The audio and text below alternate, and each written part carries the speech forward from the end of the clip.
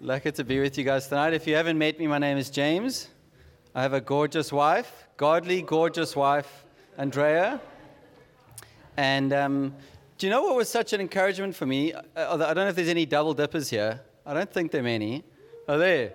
A few. Is that when Henry preached at 4 p.m., we didn't even chat this week about today, and our messages are so similar that, there's a whole Bible to choose from. So to land on such similar stuff is incredible. So the title of my preach sounds bleak, but it's not.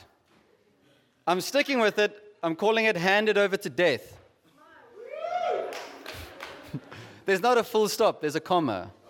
Okay, it's not the end. But why I felt this message today, and I'll explain now what I mean even by death, is like today's not going to be one of those, it's not primarily a teaching today. My goal isn't for you guys to walk out saying, oh wow, I just never knew those things and they've kind of just interested me. I'm hoping you leave going, oh wow, my perspective has shifted. That's important. Information will come and go. You'll even forget a lot of information. But perspective about what I'm going through. Often I think our prayers, we're all guilty of it, we live by sight. And then we try spiritualize our prayers, but we're actually just asking fleshly, carnal, self-preservation prayers. And it's our perspective, I think, that needs to shift of, Lord, okay, you might be going through, like Henry was mentioning Joseph earlier. I got mixed up with Joseph and Moses because I remember watching The Prince of Egypt. Did anyone ever like that movie? It's gold. It's animated. It's like that old animation style that I loved. Is it on Netflix? Oh, that's gold. You must watch it. But that's about Moses. They feel quite similar in the story.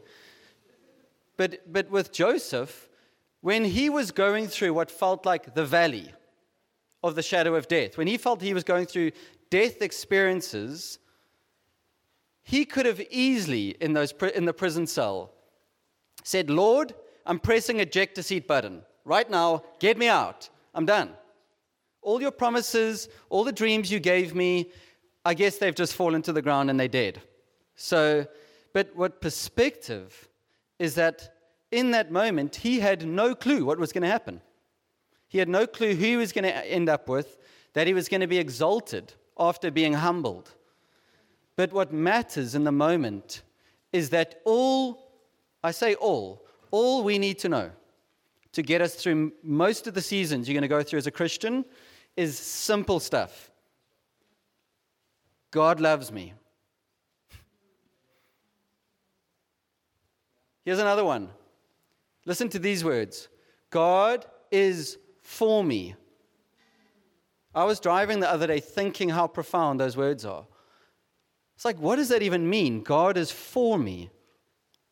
He's not against me. And that not a single moment we go through as believers will be wasted if we give it to the Lord. We say, Lord, whatever death experience I'm going through, your promises, it's not wasted. I don't even see what it's achieving, but I don't need to. You've promised that everything I go through is preparing for me an eternal weight of glory. Amen. So that's along the lines of, that's me softening the title, Handed Over to Death. And I think with us is, we'll even look at people in the Bible, we'll look at other Christians, we might look at friends, and we see the fruit in their lives. I don't know who can you think of even in your life right now, where as a Christian, you might know them, or they might just be an internet person, but they're a Christian, and you're like, I really want to be like them. There's fruit in their life that I want to have on my tree. But we look at that, and you know what we miss? Is that the root of that person's life, that fruit came out of, is a much deeper work that takes years and years of valleys, mountains, feeling close to the Lord, feeling far. They've been through much of that, and it produces like an aroma. Have you ever been around someone, maybe you were that someone, and they've gone through an intense season of just what feels like suffering. It feels like they've been handed over to death.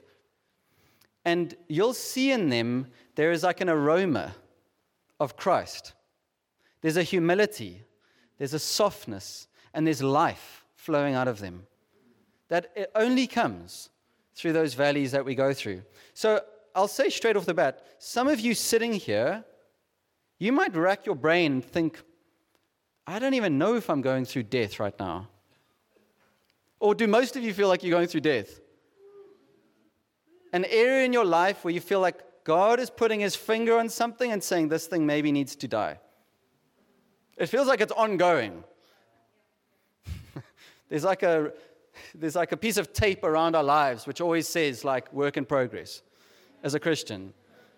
But some of you now, because you're still young, life will bring the valley of the shadow of death. Life will bring not just mountaintops, it'll bring valleys. And I'm hoping I can instill something in you today that may my perspective in that moment be, God has promised and he is faithful.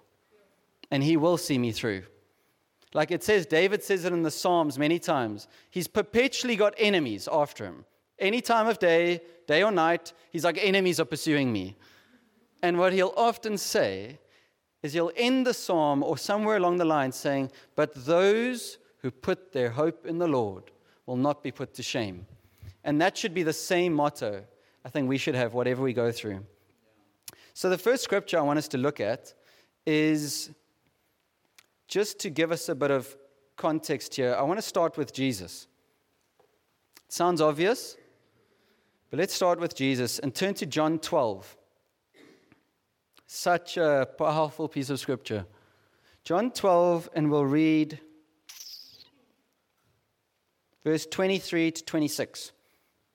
Is that verse 23? Yeah, the writing is tiny at the bottom, but I can kind of see it. Yes.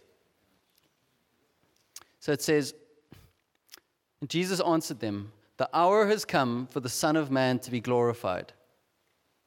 Truly, truly, I say to you, unless a grain of wheat falls into the earth and dies, it remains alone. But if it dies, it bears much fruit. Whoever loves his life loses it, and whoever hates his life in this world will keep it for eternal life. If anyone serves me, he must follow me. And where I am, there my servant will be also.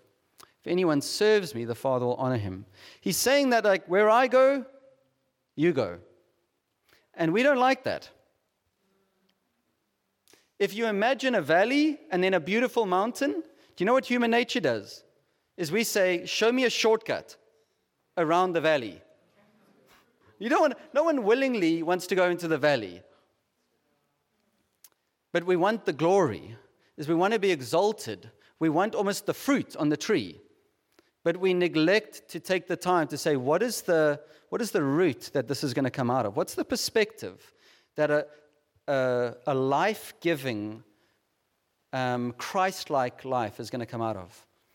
And I think you can see that all throughout Jesus' ministry, is that you'll especially see it if you're reading the Gospel of John. There's certain statements in there, it's kind of funny sometimes, where Jesus will heal someone, something happens, and then everyone's like, and now? Are you going to reveal yourself? Like if you're the Messiah, like, let's make this thing happen. Let's go to the mountaintop, and you just announce yourself. And he'll say, my hour has not yet come. So he knew his mission. And he was slowly, progressively revealing to them God's plan. But he was certain. He said that the Son of Man, all the time, he kept saying this, the Son of Man must be handed over to death. And he reveals it only at certain points during his ministry. And can you remember how the disciples react? How did Peter react? I don't know if you remember. It's in, I don't know if we got that one, in Matthew 16. Shame, Peter receives a lot of flack. But it says here, From that time, Jesus began to show his disciples that he must go to Jerusalem and suffer many things from the elders and chief priests and scribes and be killed, and on the third day be raised. And Peter just politely took him aside and began to rebuke him, saying, hell no, far be it from you, Lord. This shall never happen to you. He's actually being protective. Geez, I'm not going to let you be handed over. That's not the way to glory. It can't be death. Can't be a cross. But Jesus turned to Peter and said to him, "Get behind me, Satan. You are a hindrance to me, for you are not setting your mind on the things of God, but on the things of man." What can we learn through that there? Don't get caught up even on Peter. Any of you could have been Peter in that scene. Because you're all the same mindedness. You still have the same perspective of why a cross? Why suffering? Why? And Jesus is saying there, not just rebuke you, Peter. He's letting us in, I think, to the schemes of the devil. The schemes of the devil says go straight to glory. Seek it. Have it now. Like what happens also when Jesus was in the wilderness? He's been baptized. He's been this incredible moment, and the Holy Spirit leads him out into the wilderness. What was the scheme of the devil in the wilderness? Think about it. Claiming the glory before its time. Those temptations. Throw yourself down from the temple, and those angels will bear you up. Use your power. Use all that power that's in you. Use it now, not then. Use it now. Flex your Messiah muscles. And 3 times that happens, and Jesus knows what Satan's trying to do. Satan at all costs is saying, don't go the way of the cross. And Jesus is like, I have to go the way of the cross. Because the only life that's going to fall to the ground and bless others is the life that comes out of death. It's a life that goes into death and is resurrected. And it almost, even in our lives, I was thinking about it in that I'm almost jumping ahead to application at the end. But whatever I'm sharing with you today isn't just about you and God. Because you can end up thinking of that. You're like, what am I going through? What are my death experiences? That's true, but you can't stop there. All of us are going to miss out if you don't allow yourself to be handed over to death. Because there's a river that God wants to flow through your life. And we're not going to experience it if you try to save my life. And for some of us, you've maybe spent the last 3 years learning a lesson that God wanted to do in 6 months. Because you're not allowing yourself to be handed over to death. You're fighting it and you're going with Peter and you're saying, nope, Lord, I don't accept that. I don't accept your ways. It doesn't make sense to me. This is a weird religion.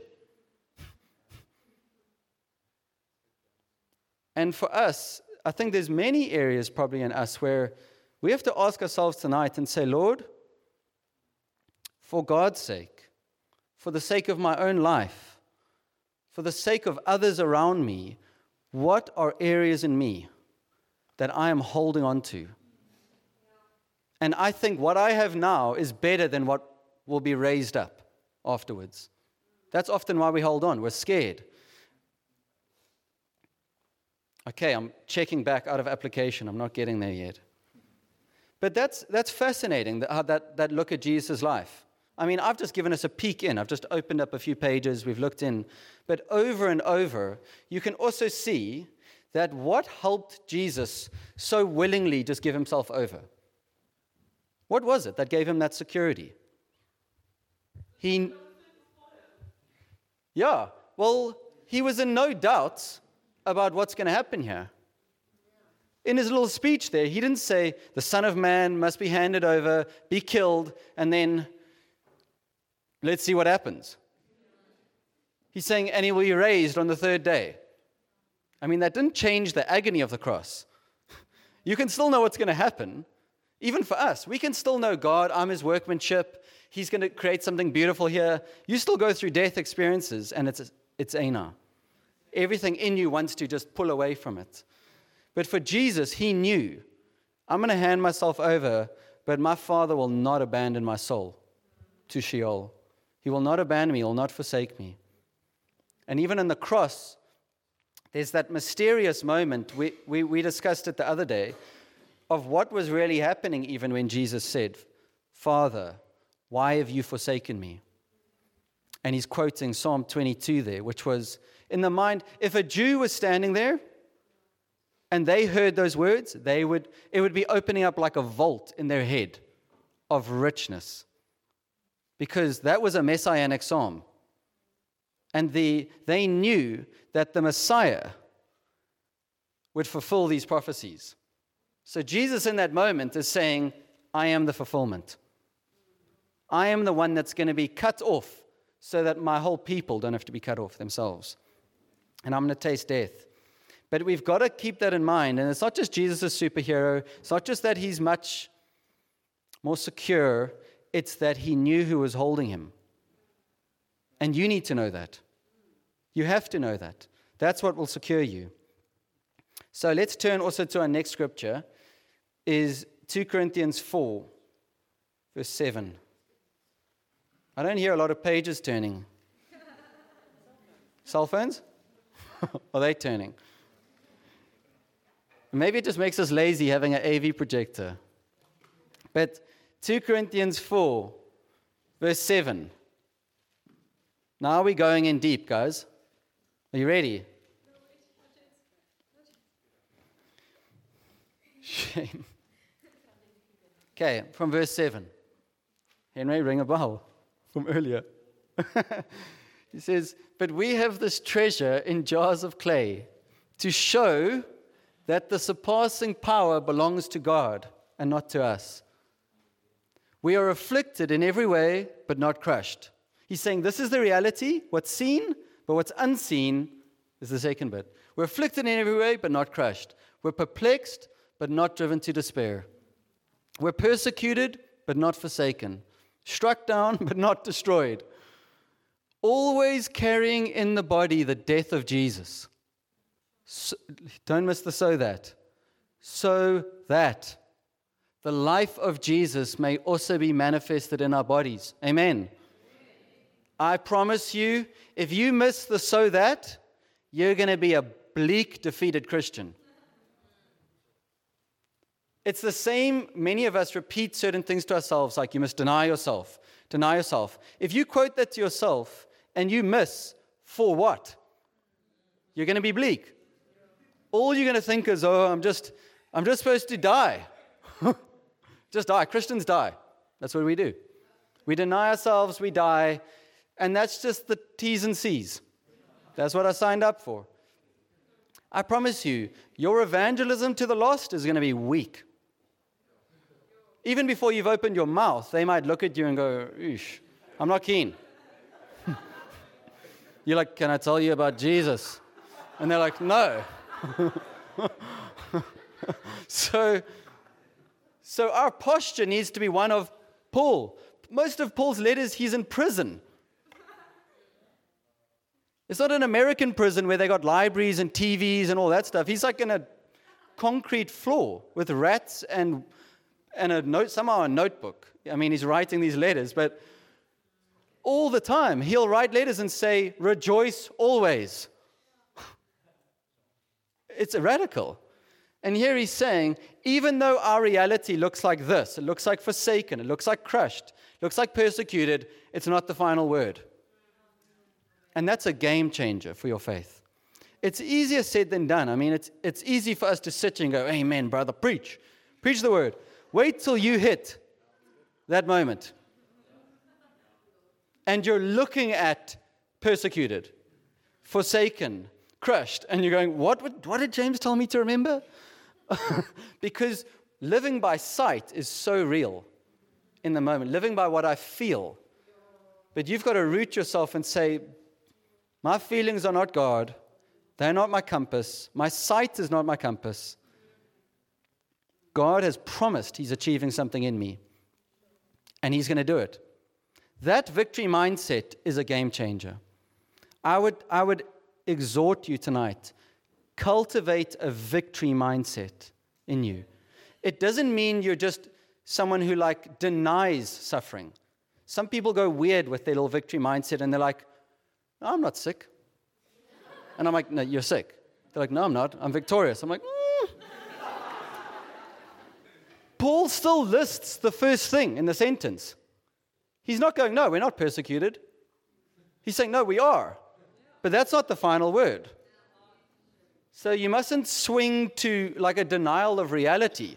You acknowledge reality. I feel this way right now. I feel far from God today. I feel forsaken. But the Lord has said He will take me in. And He's preparing a home for me. I'm not an orphan anymore. I have received full rights of sonship. And I belong to Him. You speak to your soul. But it'll be tested in the moment. And look, just go back one. Oh, no, go on, actually. No, not back. Here. Don't know if I read this yet. Haven't I? Oh. For we who live are always being given over to death for Jesus' sake. So that, this is another so that the life of Jesus also may be manifest in our mortal flesh. And he's saying there, look at that first identity statement for a Christian. Can you see it? We who live. That's encouraging.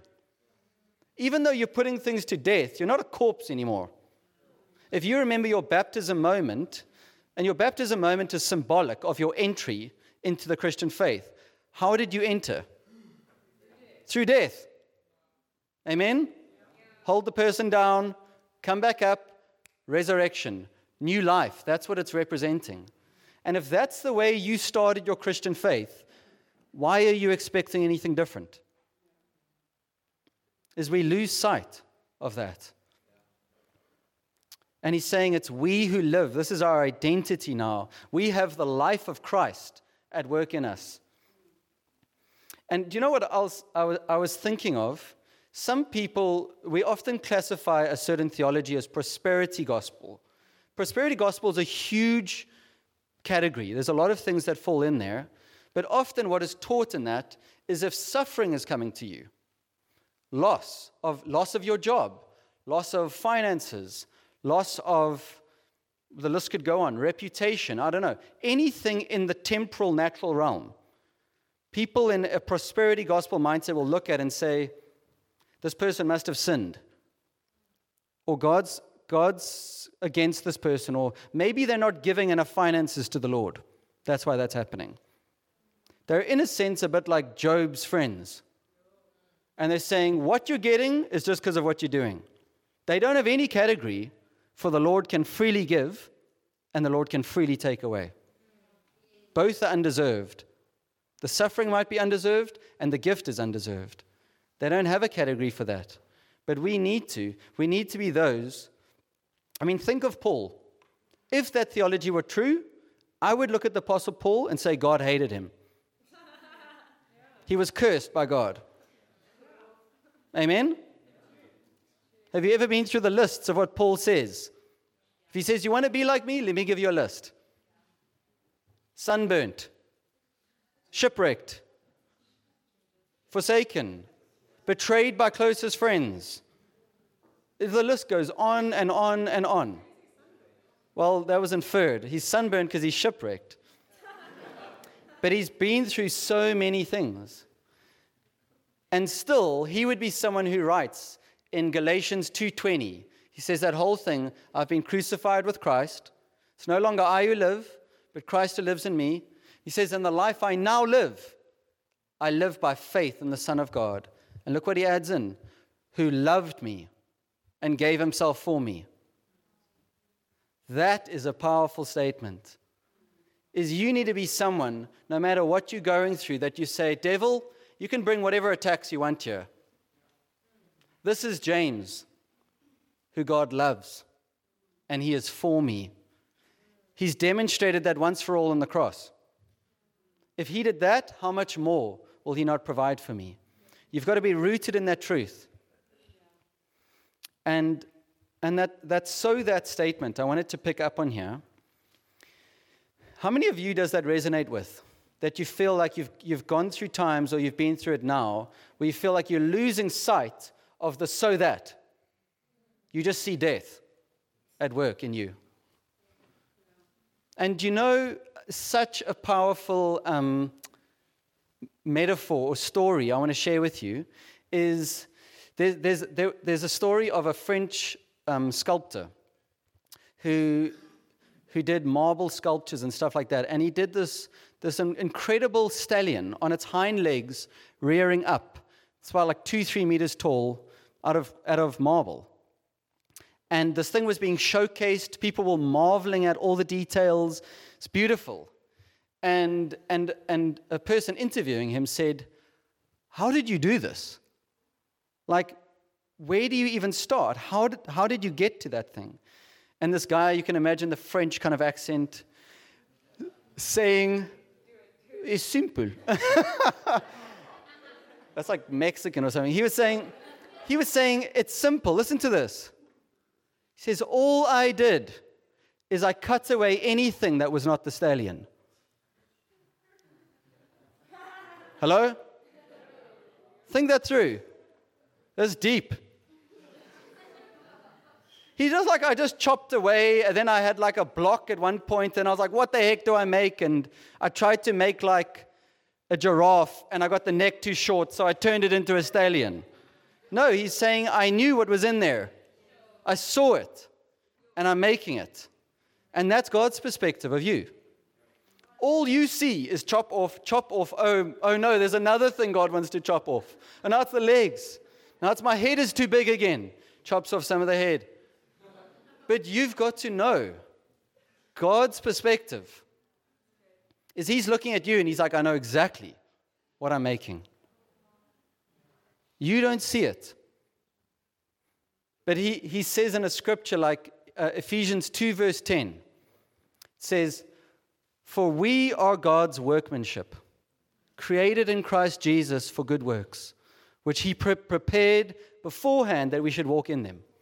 He's not all up to chance. He's like, I called you out by name, and I saw the man and the woman I'm creating, and I'm going to reveal that person to powers, to principalities, to angels, demons, mankind. I'm going to reveal that person. Does that encourage your soul? You've got to keep that in mind, because it'll help you hand yourself over to death. Because if you hand yourself over to death and you don't believe, or you don't have that assurance that God's making something here, it feels risky. I remember for me, just practically, in about 2013, I joined Josh Jen in 2012. So I'm like a fossil. I'm old. In 2012, in Josh Jen's City Bowl, and I'd just come out of varsity. I'd studied here at Stellenbosch, and I was a bit rough in some ways. Like, my character needed work. If I was a piece of marble, I was probably just a square piece of marble at that point. God had a lot of work to do. But I remember there was a lot of healing. I was learning to just trust Christians again, because I felt like I'd been let down by Christians in the church.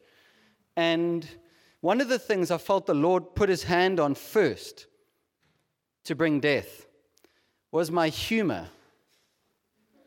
My sense, what? It's become like very dad humorous now, but that's better, I'll take that.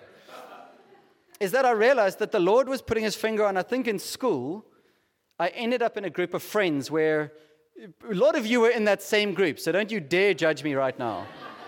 In that you would just position yourself strategically in the class, and as long as you're not being joked at, you're happy. So you'll be part of the jokes. You'll end up joking maybe at someone's expense. And it's not straight up bullying, but it's not building the person up. You're just looking to always be involved, be liked. And I could see there were still remnants of that in me. And I felt the Lord saying, I need to put this to death.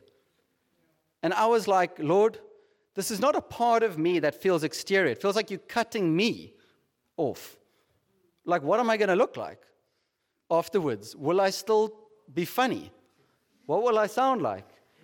And I remember going through that season and having to even stay away from certain friends that I felt their words weren't building people up. They were just trying to be liked, trying to get a laugh. And I went through stages where I would sit like in home group and I'd just be like, I don't even know what to say. I didn't trust myself. And I had to recalibrate my software up here. It was years and years. And afterwards, if you ask Andrea now, I do still laugh. I joke, I'm funny, I think. But that experience made me way more aware of what effect are my words having on people. Am I insecure that I need to somehow find security all over the show at someone's expense? Am I driven by that need? Or am I letting Christ fill it? And that's why I don't want you to just hear theory. That's just one story in my life. But I remember it because maybe you don't expect it. Those kind of things. It feels too close to home. Or it feels like that's your personality. You feel like God's putting the sword to your literal personality. And you're like, you better be a good surgeon if you're going to get to work there, Lord. And thankfully He is. But I think some of us, again, I'll say to you, where are areas where God has maybe even already handed you over to death in that area? And where have you tried to just jump straight out of it? Think it through. Say, Lord, bring this to mind. Because do you know, some of us, I think, we're maybe so immature in that area that He can't almost hand us over to too much at once. Because if you're very self-orientated, if self is still your kind of God you're maintaining here, my self-image, my self-reliance, what people think of me, then there's almost too much of you still. God needs to remove all of that, and it's almost like rocks in a river. That's how I picture it. He wants to flow through you, but there's a lot of things in us hindering the life of God. And some of us are like kids. I don't know if you ever got hidings when you were a child. A smack. Do you know what I would do? I was a drama queen. My mom would be like, Dad's going to come home and he's going to give you a hiding. And then I'd be like, what are my strategies? I can either be really dramatic, pretend you're like tormenting me and I'm going to die, or I can just I can harden up and be like, I don't care. It's not doing anything to me. Doesn't matter. I don't need you. And then what would happen sometimes is I get like the first hiding. I'm like, Dad, you're killing me. You're killing me. And my dad's like, no. Like, we've told you we love you.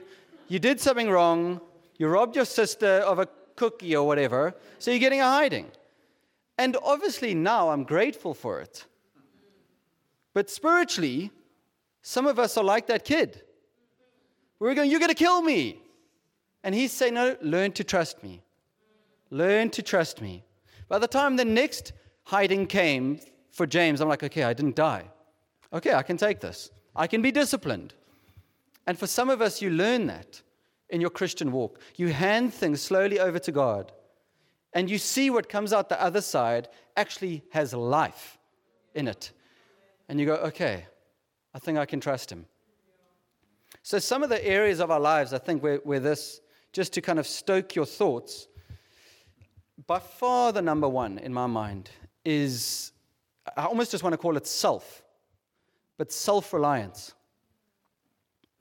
I think if God doesn't put the sword to that area, do you know what you're going to end up thinking? Is that I can do it. You start living the Christian life as if it's no longer, no, how would you turn that scripture? You're like, it's I who live, not Christ. Christ is just helping me. God's going to put the sword to that. He's going to say, I want to be your all in all. I don't want you just to sing about me being your all in all. I want to actually be your all in all. So I think areas in us where we are taking Christ and then adding on me and my works and my image in the community and my reputation, what people think of me, my acts of Christian service, all those things. He's going to say, for your own good, my son, my daughter, I need to put the sword to that. Because your worship is going to be less. Your gratitude is going to be less if you stay in that place. because the glory will not all be mine. The thing is, when God breaks that area in you and he breaks self-reliance, watch your worship go to the next level. Amen? Have you been through that? You've maybe thought, okay, yeah, this thing does recommend me before God. And then you realize, oh, shucks, it doesn't. Then you come back into God's presence and you're singing, it's only by the blood. It's only by the blood I enter. Because, I've got nothing else to offer. The sword has gone to all of those things. So I think I just call it self-reliance. I think another huge one is fear of man. Fear of man is God's going to put the sword to that thing because man is not your master. You're not a servant primarily of man. You're a servant of God. Paul says something profound in 1 Corinthians 9. He says, for though I am free from all, I've now become a servant of all. Because he realized that I'm free from you. I don't need your acceptance, and I don't fear your rejection. I can actually love you now. That's powerful for us, is that God wants to bring us to that place where we're not swayed by either craving acceptance from man or fearing his rejection. And that's probably anyone been through that? That's an Aina area. Because the only way you can get through it is by it actually happening. Either feeling that you're not getting the acceptance you wanted, you lose maybe even the image. You had an image in your mind of who you were. And that's what gave you safety and comfort. And then you realize, actually, that's a false image. A picture God gave me a few years ago is I saw myself as this big tree. I think it's the tree we had in our garden growing up, so that's where it came from. But it was a biggish tree, and I felt like the Lord saying, it was in a dream, I felt him saying that, look closer at that tree. And I looked closer, and I realized that 70% of the tree had died and was dead wood. And 30% had the life of the branches and stuff, the life flowing through it. And I felt the Lord speaking to me in that season saying, you have added things onto your life to make you appear more than you are. But there's no life flowing through them. So do you truly want life, James? And I was like, yes. I'm like, don't know what that entails. And he had to cut off. But you know what's the ironic thing? Is even when all the dead branches get cut off, that is the true size I always was. I haven't lost anything. The rest was dead. There was no life flowing through it. And I think another area is selfish ambition, which also just fits in with self. I often battle with that many times. If I have to preach, if I have to do anything that is public and opens the door up for man's praises, I actually get nervous.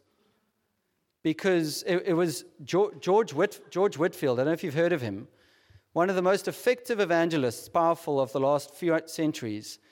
When he was 19 years old, when he was in London already preaching outdoors to 20,000 people. And he was being exalted almost by the people. And he does the 6-week boat trip to America.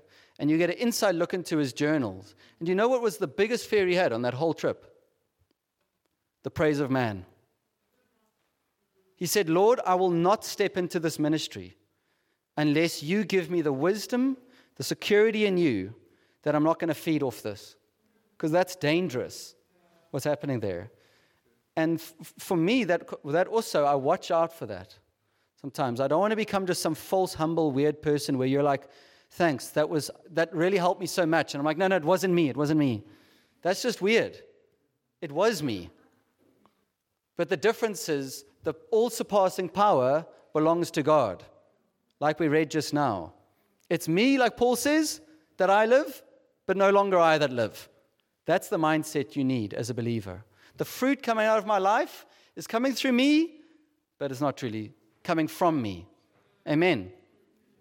That'll make the Lord want to give more to you, I promise you.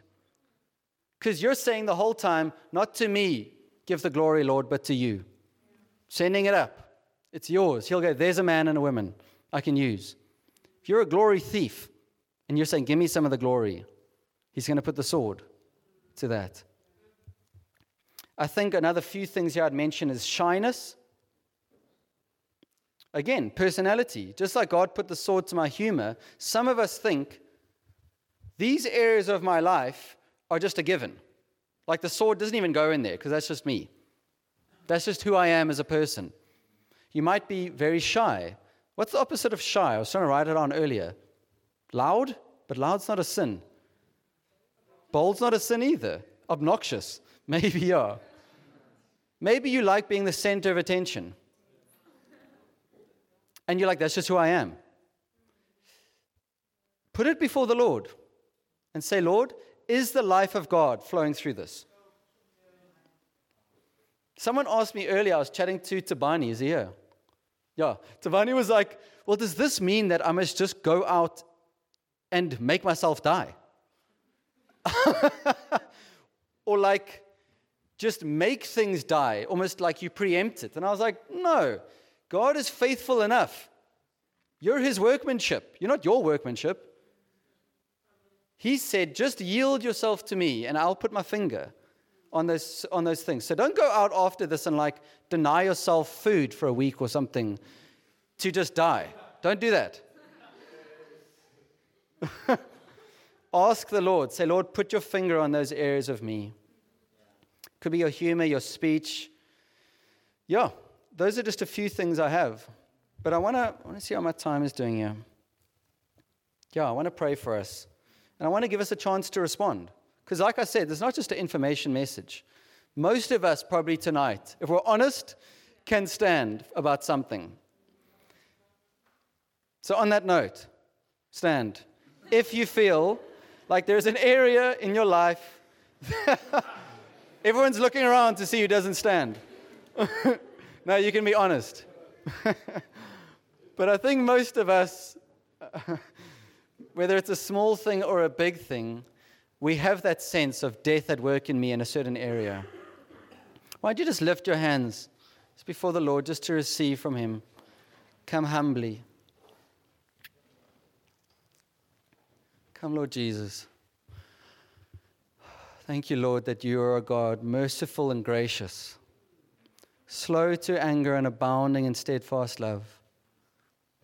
You say you keep your covenant to 1,000 generations. You're a covenant-keeping God. That's the basis even of our prayers tonight, is we come in the name of Jesus. He is the name and the seal of that covenant. We don't come in our name. We don't come in how well we are putting things to death in our lives, how well we're overcoming. We come by the victorious name of Jesus, who has opened up a better way for us.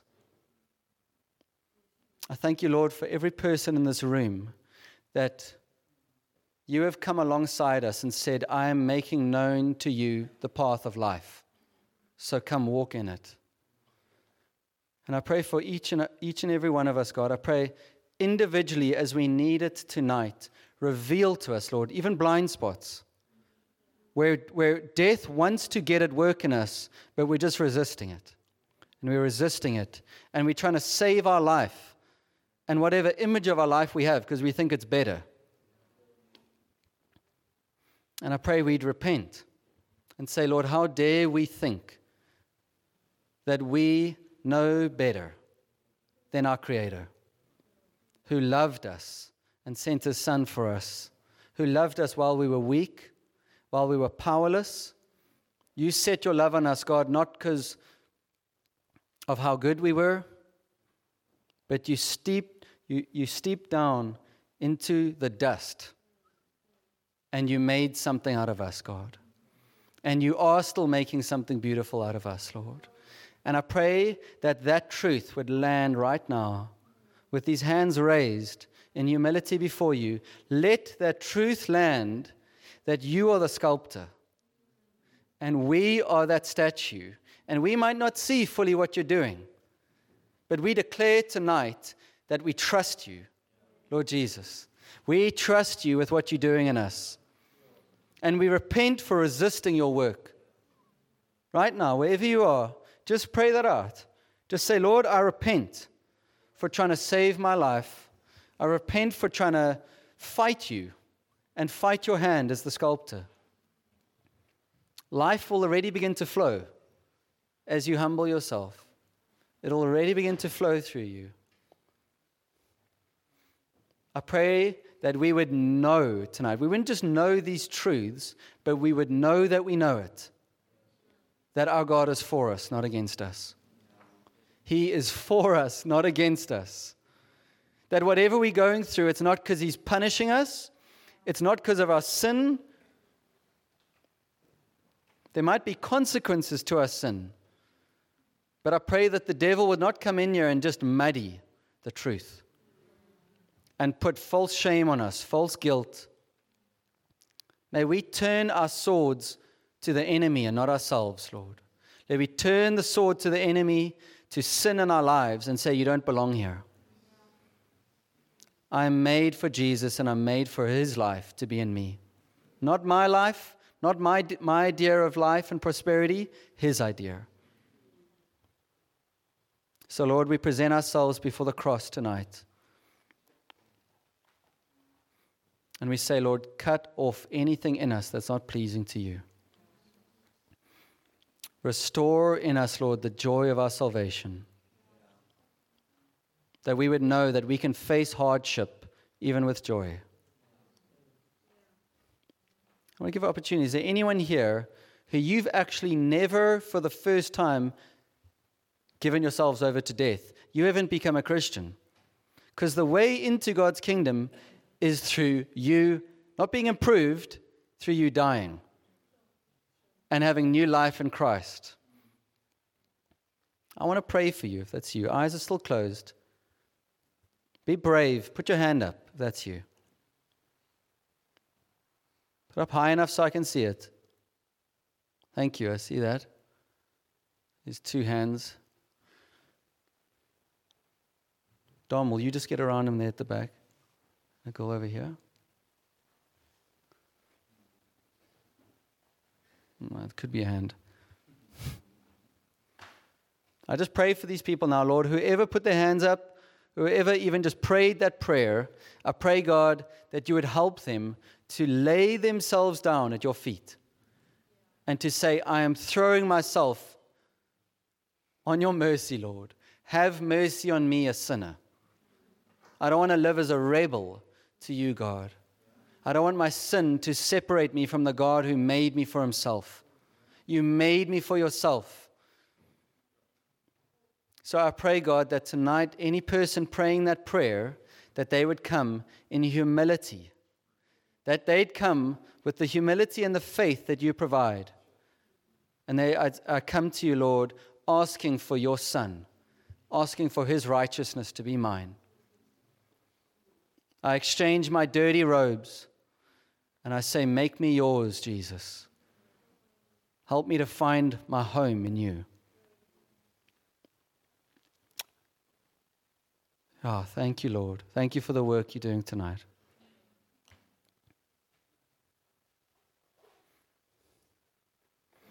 I would encourage you, even as we just end off tonight. Some of you might be traveling soon. You might be leaving this next week. Like I said earlier, this is a community project. This is not just you and God alone. We want life amongst us.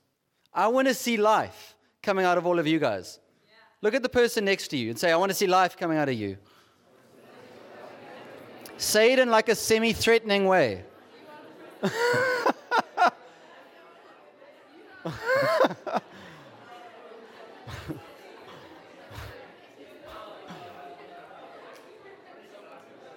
Hey, don't point at me like that.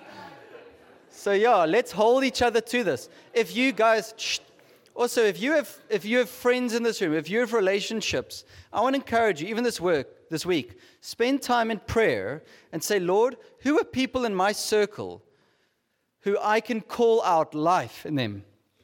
That they're not seeing it. They feel like they're just the sculpture. But I see it.